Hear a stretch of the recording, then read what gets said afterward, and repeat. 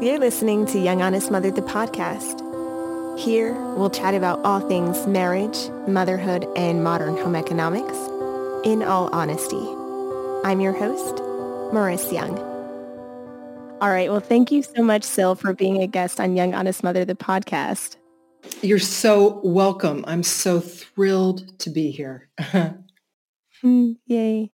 So to start out, tell us a little bit more about who you are.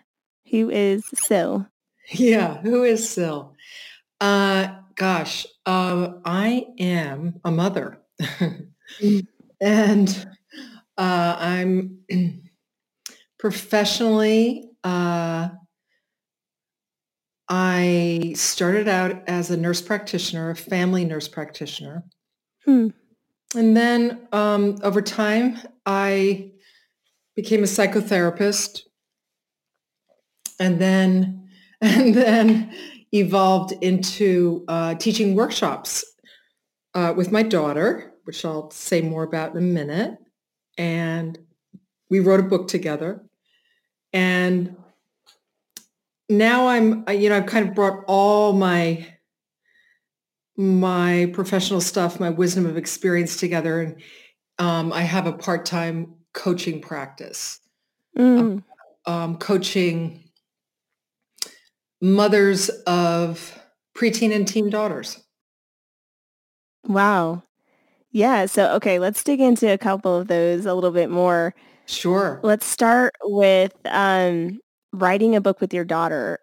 Tell us a little bit more about what the book is called, and then I'd love to hear more about how the idea for the book even came to be. Sure. So the book is called Mothering and Daughtering, Keeping Your Bond Strong Through the Teen Years. And it's a really unique book in that my daughter Eliza wrote the daughtering half, and I wrote the mothering half. It's kind of a flip book. So there's two books in one, and then the middle chapter that we wrote together is on communication. Wow. Yeah, and the way it came into being was pretty organically. What happened was when she was 14 years old, I had been leading these very small free mother-daughter workshops at the Omega Institute in the Hudson Valley of New York, which was about a half an hour from our house. And for a couple summers during their family week of programming, they asked me to come over, and I led a preteen, teen daughter workshop. They were called samplers, so they were an hour and a half long. Okay. And with a social worker colleague of mine, we just had fun doing this. And one year, when Eliza, my daughter, was 14, my colleague, I think she got ill at the last minute and couldn't come and co-teach with me. So I just said to Eliza the night before, would you like to come and teach a workshop with me? And Eliza was kind of a born leader, and already she was a camp counselor already. So, I wasn't asking her something. I mean, I knew as her mother that it would probably be something she'd want to do, and I didn't put any pressure on her, and she was delighted. And so we went the next day, and it was a much better workshop than I'd ever taught because I was co-teaching with a teen girl, and the preteen daughters who were there, we're much more interested. Right. They could relate to the person who was speaking to them, I bet. Yeah. And people love the workshop so much that Omega asked us if we would come back the next summer and teach a weekend. And that was when she was 15, and she's almost 29 now. So has been doing it for almost 15 years. And So we taught for a few years, and our workshops were always filled, very popular. We loved it, and got lots of good feedback. And we were just kind of drawn to writing a book for mothers and daughters that couldn't necessarily afford to come across the country or to pay for a weekend workshop. We wanted to make the work more accessible, Mm-hmm. for $12, $13 book. And we kind of put our body of work together in that book. Wow. Actually, one exciting thing is that we just recorded our audiobook.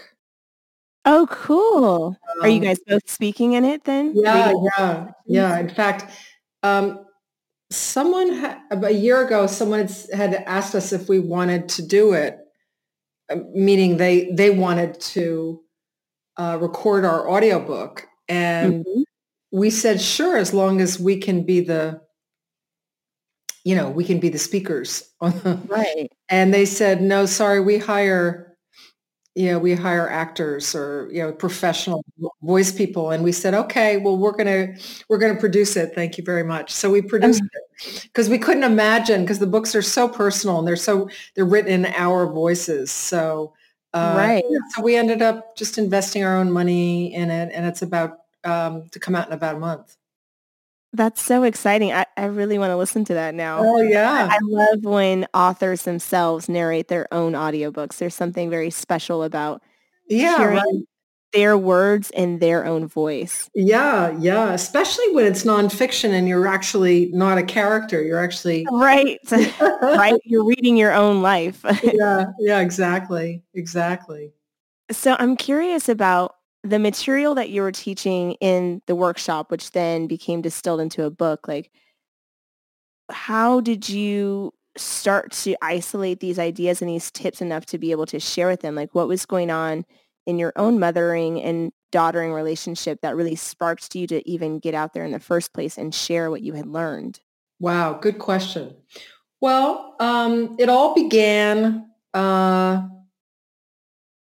when I had a daughter, when she was first born. And even in the early years, I was anxious about the teen years because my mother and I had kind of lost our connection during that time.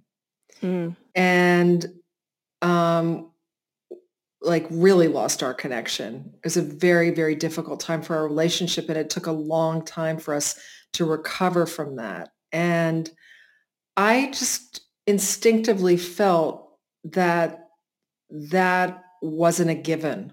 Uh, mhm. there's this kind of talk that happens um, around.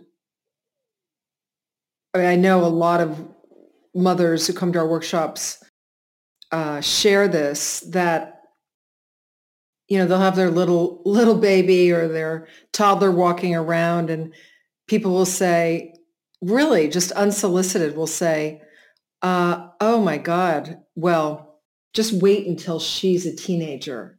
Mhm. And I just, both Eliza and I just felt that was really off, and that uh, teenagers might be challenging at times. I mean, that's what they're doing. They're figuring out who they are, and but they're also so much fun and so creative and so original and honest and brave and all the good stuff. And Mm. um, so I felt personally that drawn to this work because it became my my personal project to not lose my daughter during the teen years, to really um, find out all I could find out and about, um, was this truly something that had to happen, or Right. I was to discover through my research in attachment parenting that attachment parenting goes, all the way through adolescence. And It's just different than attachment parenting when your kids are younger, but that that really keeping your bond strong through the teen years is about understanding attachment and about understanding your role as a mother, as a parent in keeping that bond strong, in Mm. providing that safe harbor for your teenager. And so that really it evolved. It was born out of my concern that this not be repeated in the Mhm. next generation. Mm. So what are some of the things that really stood out to you during that teen period as key ideas or key approaches to take into this period of time to better cultivate that bond and that connection? Sure. Well, knowledge is power, and I mean positive power here. And so in some ways, when we're thinking about parenting an adolescent, um, we are in the power position as parents. Again, positive power. Um, and what I mean by that is that um, sometimes I even call it the alpha position. And I don't mean that aggressively. I just mean that um, we're in charge. We're not authoritarian, but we have a loving authority um, is what teenagers need. Mhm. They need us to be, um, they need to take cues from us. That we're the elders, we're the wise ones. And what things get complicated when I notice when parents don't understand that our teenagers, from an attachment perspective, need to orient to someone. Mhm. And quite like when our kids are younger. And someone that they can take their cues from. And there's a peculiar and even dangerous phenomenon that's happening more and more in our culture. And we call it peer orientation. Mm. And we've seen it for a few generations, but it's getting more and more where kids, when they become preteens and teens, um, there's a culture of peer orientation that's even considered acceptable and even normal, and it's not normal. It's dangerous. It's where kids are taking cues from other kids, and it's incredibly anxiety producing for a teenager to have to rely on their peer group because, as you can imagine, they're not adults. So Right. um, this is why teen suicides are up. This is why we hear about parents kind of losing the connection, is that there is such a strong pull from the peer group, and um, including now that it's just exacerbated by all the phone use. So kids Right. are hanging out with in middle school and high school, primarily with kids their own age. And then add to that, they get home and they're still hanging out with them on the phone, unless there are, limits set at home. And so what happens in a worst case scenario is a kind of Lord of the Flies situation where the adults are not aware of what's going on and kids get in over their heads. And um, it's a very, very precarious situation. So a lot of times when mothers are bringing their daughters to our workshops, it's almost like an intervention.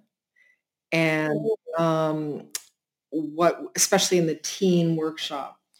And what we find again and again is that just being with their mother and with other mothers and daughters, where the intention is to have downtime, and connect is Mm-hmm. that their attachment cues, their attachment needs, naturally, even in a 2-day period, start to return more and more to their mother. I mean, it's really amazing to watch um, how naturally, how much when kids are taken out of a peer situation into a really conducive, Mm-hmm. multi-generational, intergenerational situation that's safe and loving and without phones, that the bond gets stronger, as you can imagine. Yeah. So, okay, talk to me a little bit more about what peer orientation looks like in contrast with the more parental orientation. I'm not sure if that's the right term, but I'm curious about the differences between the two. Well, I mean, peer orientation means that they're more attached to their friends than to their parents, if I could put it really simply. Mm-hmm. So there's almost like an anxious obsession. There's only one primary orientation.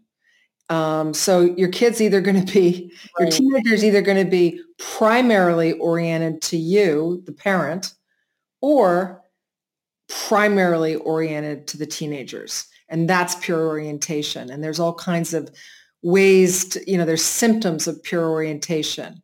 It's where kids become anxious, sullen. They don't look you in the eye. They shut down. All they want to do is hang out with their friends. Um, you lose contact with each other in a fundamental way. And that's basically what happened with me and my mother, is that Mm. I just was hanging out with my peers, and my mother did not know how to how to stay connected to me. It's really the mother's and the father's responsibility. But Right. my poor mother didn't know what was happening. And even then, we're talking decades ago, I'm in my early 60s. So this has been going on since after World War II, where more and more mothers started working outside the home. Um, Extended families were less common, so grandparents weren't around as much. People were moving across the country, living in different, and it just, the culture changed so dramatically. More and more kids were spending more and more time with their peers. And so what happened over time is that it was starting to be considered normal, sort of like, oh, they're supposed to hang out with their friends. They're supposed to reject you. And and mothering and daughtering, we disagree with that. Hmm. We feel that, yeah, your kids are going to resist you. There's some healthy resistance. They're trying on different identities. Their psychological development is about them discovering, who they are, what their identity is. And so um, yeah, there's resistance, but really, a teenager needs his or her parents to be the primary orientation because they're the adults. Um, Right. they're the only people that are going to have your back. You cannot rely on friends to be adults, teen Right. friends. They can be friends, they can be wonderful friends. Um, and it's just not good for a kid's development, for that orientation to shift off of the adults in their life onto their peers. Mm-hmm. So how can we keep that orientation focused on the parents primarily? Well, again, knowledge is power. So by knowing that this is a phenomenon in the culture, and that actually the storyline is inaccurate, it's Mm. gotten so that therapists, educators don't even understand the problem, because it's been going on for decades, and there's this sort of standard rap that I was just saying, that where the let them go. I mean, I've had women, mamas, who come to me for coaching who are in a really tough situation, and they've had a professional or an educator say what's going on is normal, and she comes to me, she knows something's really off. And I diagnose, my perspective is attachment oriented. When there's a behavioral problem, when there's a communication problem, I'm always looking through an attachment lens, that the issue starts with a relational problem, that there's a problem in connection. And so Right. Grounding, for instance, or punishment is not going to help unless that time at home is for true grounding, meaning not punishment, but connection. And really like, okay, what happened, and how can we find each other again? Because kids act out who are peer oriented, and they're in trouble. They need adults to be a loving authority. Mm-hmm. So when does it start? Like how early can we start preparing for this teen phase? Like, and what are some of the things that we can start introducing into our relationships within mothers and daughters so that we can strengthen this bond as we go through this phase rather than fall apart? Yeah, and also, of course, this will be with mothers and sons, and fathers and daughters, and fathers and sons. Really, the guy who coined peer orientation, the attachment psychologist, is a guy named Gordon Neufeld, and he's from British Columbia, and he's been doing this for many decades, and he has a fantastic book called "Hold On to Your Kids: Why Parents Need to Matter More Than Peers." And it's just a phenomenal book. And I quote him quite a bit on my side of our book, because he's he's the guy. He's the guy that's done the research. And basically, it's not necessarily a teen thing when you say, when should we prepare? I mean, I've seen kids that are 7, 8, 9 years old be peer oriented. It depends on, where they're hanging out and what kind of influences they're under. I mean, usually it doesn't happen until middle school, but it's not so much age as whether there's a peer-oriented culture in your kid's class or in the community. The mean girl kind of stereotype or is really all it is peer culture. It's or bullying. It's when adults leave the room, literally and figuratively, that peer culture takes over. And adults need to be there to guide our kids to, be honorable,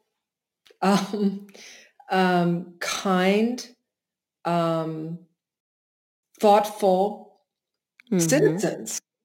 And if they're all learning from each other in the lunchroom and all the teachers, there's nobody there. Right.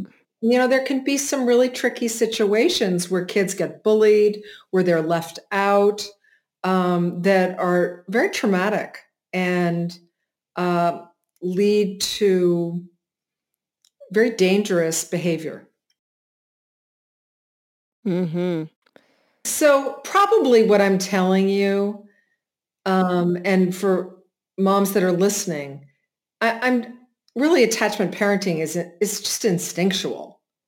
When I teach this in my workshops, when people read our book, they go, "Oh, thank you." I felt like, it's just like it resonates. It's not, I'm not, what we're teaching is natural.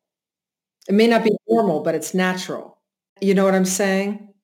And so I don't want to, um, I don't want parents who are listening to feel afraid. I want them to feel hopeful, like, right, I can be, I can trust my instincts and, um, I can know the situations, the people, the kids, that are safest for my kid. And there's so much more out now on attachment parenting during the preteen and teen years, Mm-hmm. and how to manage it, how to set limits, how to stay close to your kid. I mean, this is what, I'm devoted to. And I've been doing this for years with mothers and fathers. And um, I'm really just teaching them and coaching them to trust their instincts. That's so powerful. And I think it's very easy within parenthood to get swayed against going with one's instincts because we're seeing what the community's doing and perhaps it's different. Perhaps, like you say, the culture has shifted, but I like that you are just guiding people back to what's natural. Yeah, yeah, exactly, That exactly. makes a big difference. Yeah, mothers will come to our workshop and they'll say, "It's so hard for me to find other parents who feel the way that I do, that share the Mhm. same values. They think I'm, overprotective." And when I want to know the parents of the family of the kid where my daughter wants to go visit, like basic stuff is like knowing the other adults so that the adult can Right. be communicating about what the kids are doing. I mean, really, we're talking fundamental stuff, but you'd be Mm-hmm. surprised how alone parents can feel and how they get, probably, you've heard the kind of helicopter mother critique. And what I always say about that is, hey, listen, the media loves to talk about helicopter mothers and fathers. Helicopter mothers are rare. Yeah, they're pathological. Helicopter fathers, but so rare. And what I like to say is, look, as parents, we can be the helicopter pad. We can be the grounded presence for our kids. We're there and we've got their back. And I give mothers permission at our workshop. Um, I say, hover. It's fine. Mm-hmm. It's okay. And, your job is to be in your kid's life, to be at the center of your kid's life. That's what your job as a parent is. Mm. Thank you for summing that up so nicely. I like that imagery of being the helicopter pad. I Yeah. hadn't thought about it that way. Yeah. It's, and so I coach moms when they're getting feedback from friends or family, like get it, you're being too involved and to just trust your instincts, some mothers are saying, I'm not involved enough. And I give them permission to trust their instincts and their values. Our kids need us. It's a crazy world out there, and they need us to be really involved. Definitely. Not doing their homework, not I'm just Right. Yeah. That's but totally different. being present, being in there. So if a parent starts to notice that the orientation has shifted more towards the peer group, what things can we do to reorient our children towards a more healthy focus? It's such a great question. Um, so basically, I recommend either our book or Gordon Neufeld's book. Mhm. Gordon Neufeld has created a whole fantastic institute called the Neufeld Institute, and he's got great videos. We have at Mothering and Daughtering also, we have an online course called the Mothering Course, which is in depth. And in these books and in these courses, one of the things that's discussed is something called the retrieval process. Hmm. And so it could be on a spectrum, like it could be just a little bit that's happening, and there could be just eye rolling and attitude, and some of which is just kind of natural. Like I said, the resistance. Mhm. And so I coach mothers not to take it personally, but to just keep an eye on it. Because there's a power dynamic that can happen. And this is why I say the parent needs to stay in the alpha position. So Yeah. if the preteen or teen is pushing up against them, to just hold center. And that's, easier said than done, but really, a lot of these courses, these videos, these books are giving strategies from an attachment parenting perspective. So it could be as simple as if there's just a little bit happening, it could be just really just reining in, like, okay, there's really simple ways that I advise parents to, for instance, connect before you direct. I Mm. recommend this at any age. It's like find your kid's eyes, find your kid, even for a moment. Say, hey, you, hey, sweetie, even if they don't even connect eyes. But it's like the rituals of connection throughout the day, the hellos and the goodbyes are really crucial for strengthening relational bonds, not just with our kids, but with our partners and with Right. our friends. And I really, in a very simple way, I recommend parents really take advantage of that. Like you can retrieve your kid every day. Um, go out of your way to put down your phone. Have them put down their phone if they've got one in their hands. Like, hey, you, hello, touch, hug. We are relational beings. So it can be very simple practices like that. Mm. When mothers opt in to our website, there's the opt-in is a free video, which is how to get closer to your daughter when it feels like she's pushing you away. And it's a 45-minute video that we offer, that Eliza and I put together with 5 steps to maintain connection in basic, simple ways every day. Oh, wow.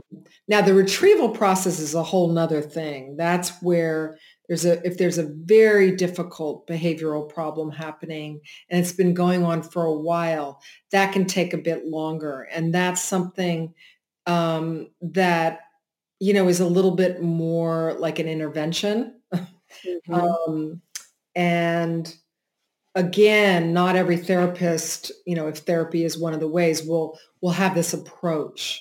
They might be more behavioral in their approach. From an Hmm. attachment perspective, Gordon Neufeld has said, if you have your child's heart, no discipline is necessary. Mm. So it's really like, how do I find my kid again? And sometimes like I'll say to parents, you need to get away for a few days, just the two of you. And that's why, frankly, one of the reasons why our workshop can be so effective in strengthening the bond, because just the act of getting in a car, driving to Kripalu, where we teach, and spending 2 days together in a workshop that's fun and about connection and it's just really, it's like a retrieval process. It's like any relationship, same with a romantic relationship, having that date, that time, that weekend away. We are relational beings. We need that quality time to connect. Mm-hmm. Mm. This is bringing up a lot, like, as I'm thinking about my relationship with my 2.5-year-old even, Yes. and starting to think about some of the things that I can do to better connect with him before I direct, like you mentioned, Yes. um, and just building in more time for quality time, just as a little piece into my journey. So my son just recently weaned from breastfeeding. Yes. And as you were speaking to me, I'm envisioning our current reality, which is we wake up, we go downstairs, and I prepare breakfast. And there's been a huge power struggle that's been happening right now where he'll tell me what he wants to eat. I prepare it, I give it to him, and he says, no, I don't want that. And I say, okay, well, I'll put that over here. And then he says, oh, I want it. I'm like, okay, here you go. And no, I don't want that. And I'm, as you were speaking, I started thinking about how we used to start our days when I was breastfeeding with immediate connection. I would bring him into my bed. We would nurse for about 15 minutes or so and snuggle and hug and then start our days. And now we're kind of starting like just getting right off to the races. You know what I mean? Yeah. Yep. Um, and so that makes me think about how we've lost that connection. We're no longer grounding ourselves within our relationship. We're just getting straight off into the to-do list. We got to Yeah. eat, we got to clean up. And I'm wondering whether or not that could be playing a role in that power struggle that I'm starting to see a lot of in recent weeks. Well, for sure. And he's developmentally, that's counter will. Counter will is a marvelous thing if you understand it. Mm. So a toddler, the great book to read for toddlerhood Mm-hmm. and preschool is written by a woman who also is part of the Neufeld Institute. Her name Oh, is wow. Deborah McNamara, and her book is marvelous. It's called Rest, Play, Grow. Okay. And if you understand counterwill in toddlers and teenagers, it's a fantastic instinct. And if you as an adult understand it, you can have fun with it and play with it. Ooh, okay. Talk to me more. What is counter will? Let's start there. It's kind of like, it's like a survival strategy, developmental strategy. I mean, it happens during developmental phases when they are moving out into the world. So it's like they're they're trying to assert themselves and Yes. find their own way. So it's good. And you can play with it. It's sort of like the idea of when you give a kid the illusion of choice. You say, do you want an apple or an orange? Right. Two things that you've already said, like, okay, this is fine for him to eat. Yeah. Yeah. Yeah. So it's probably a combination of, that you could focus a little bit more. It doesn't even have to be time necessarily. It's just the quality of, hey, you, and giving a hug or, listen, that's going to be part of it. But the other part is understanding counter will, welcoming it, almost being entertained by it and fascinated by it. Because it's Right. true in preteens and teens too. It's like the second toddlerhood. So we want this to happen, just like, we want, when our kids are 5, 6, 7 months for stranger anxiety to happen. Stranger anxiety means that they've got a really good, strong attachment. Mm-hmm. And when they start to get nervous about someone they don't know, it's a great sign, It means that they're developing an attachment. Right. And so same with, counter will means that they're finding their own um, independent experience of living for the first time. and Mhm. um,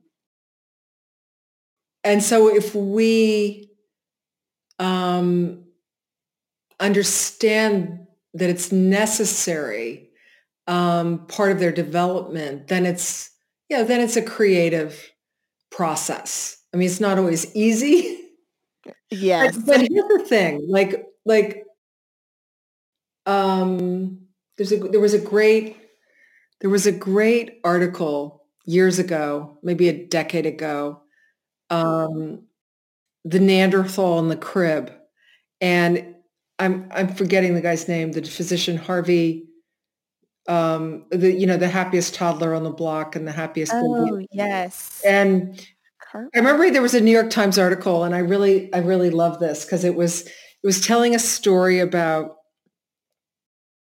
how we try to reason with our toddlers.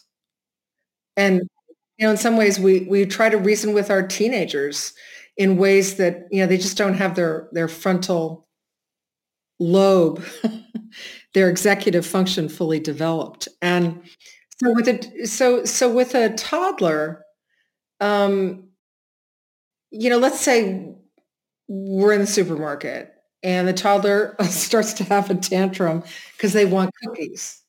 Yep. And and they're flailing around and you're going, oh my God, what am I going to do with this situation? And literally what I think his name, what I think his name was Harvey Karp. Yes. He'd say, ideally, you actually want to get down on the floor and meet them where they are. Like, you want cookies, not you can't have cookies. You can't reason with a tantrum, but you kind of connect where they are. You mirror them. Hmm. And I'm not saying the tantrum will necessarily go away, but you'd be surprised. It's not that you just say, yeah, you want cookies. You want cookies. Yeah, we're gonna go home now. You want cookies. And it can stop a little child in their tracks because it's like, wow, they're hearing me. Mhm. And so yeah, I mean, every child's different, but when you understand some of these basic developmental concepts, from an attachment perspective, it can be more creative and fun. I like that. I think that's been missing from my motherhood journey as of late because the toddler years, I don't know how long this is gonna last him. I guess he should grow out of it by 5 or 6 or whatever, but it has felt so draining to me. Oh my God, you have to get Deborah McNamara's book. Order it tonight.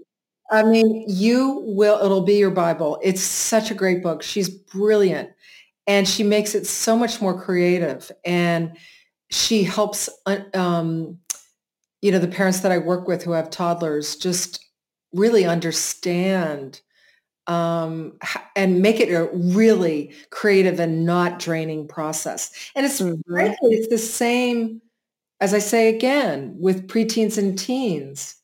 Um, it doesn't, my goal with the mothers I work with, either coaching or at workshops, is for them to know that that they don't have to mother on empty. That sometimes I call it mothering as a martial art. Hmm. It's like ninja moves, ninja attachment moves, and you can get really good at it. And the better you get at it, and the more skilled you are at understanding from an attachment perspective, Hmm.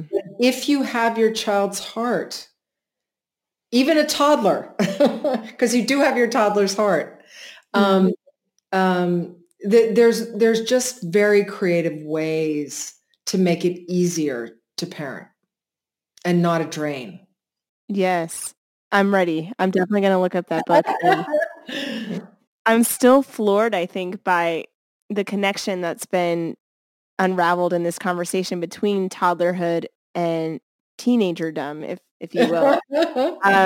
I've never connected that before, but I can see very clearly right now how Yes. the two can be very similar. Yes. Yeah. There's a big, stepping into a whole nother realm of development and, Mhm. all the stuff that comes with that. Very similar. The Definitely. teenagers have more words at their disposal, and they're a lot bigger, so it can be tougher. But frankly, if you understand it from an attachment perspective at this stage, um, you've really got a good foundation Hmm. as you move towards preteen and teen years. That makes me feel hopeful. Oh yeah, definitely. There's so much to be hopeful about. It just gets, you know what? It gets better and better. It's like the teen, I'm so done with that it has to be hard. Mm-hmm.